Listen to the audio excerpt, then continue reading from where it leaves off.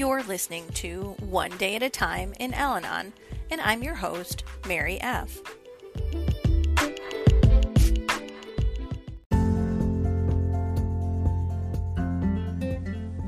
June 4th, page 156.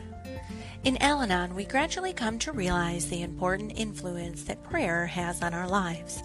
The idea of prayer, how, why, when, calls for some reflection on our part. If I were to pray, "My will be done," wouldn't it be exactly what I am saying when I ask God to do what I want? If I were to receive what I pray for, would it satisfy me and make me really happy? Do I always know what is best for me? Prayer, then, is not the act of giving directions to God, but to ask to learn His will.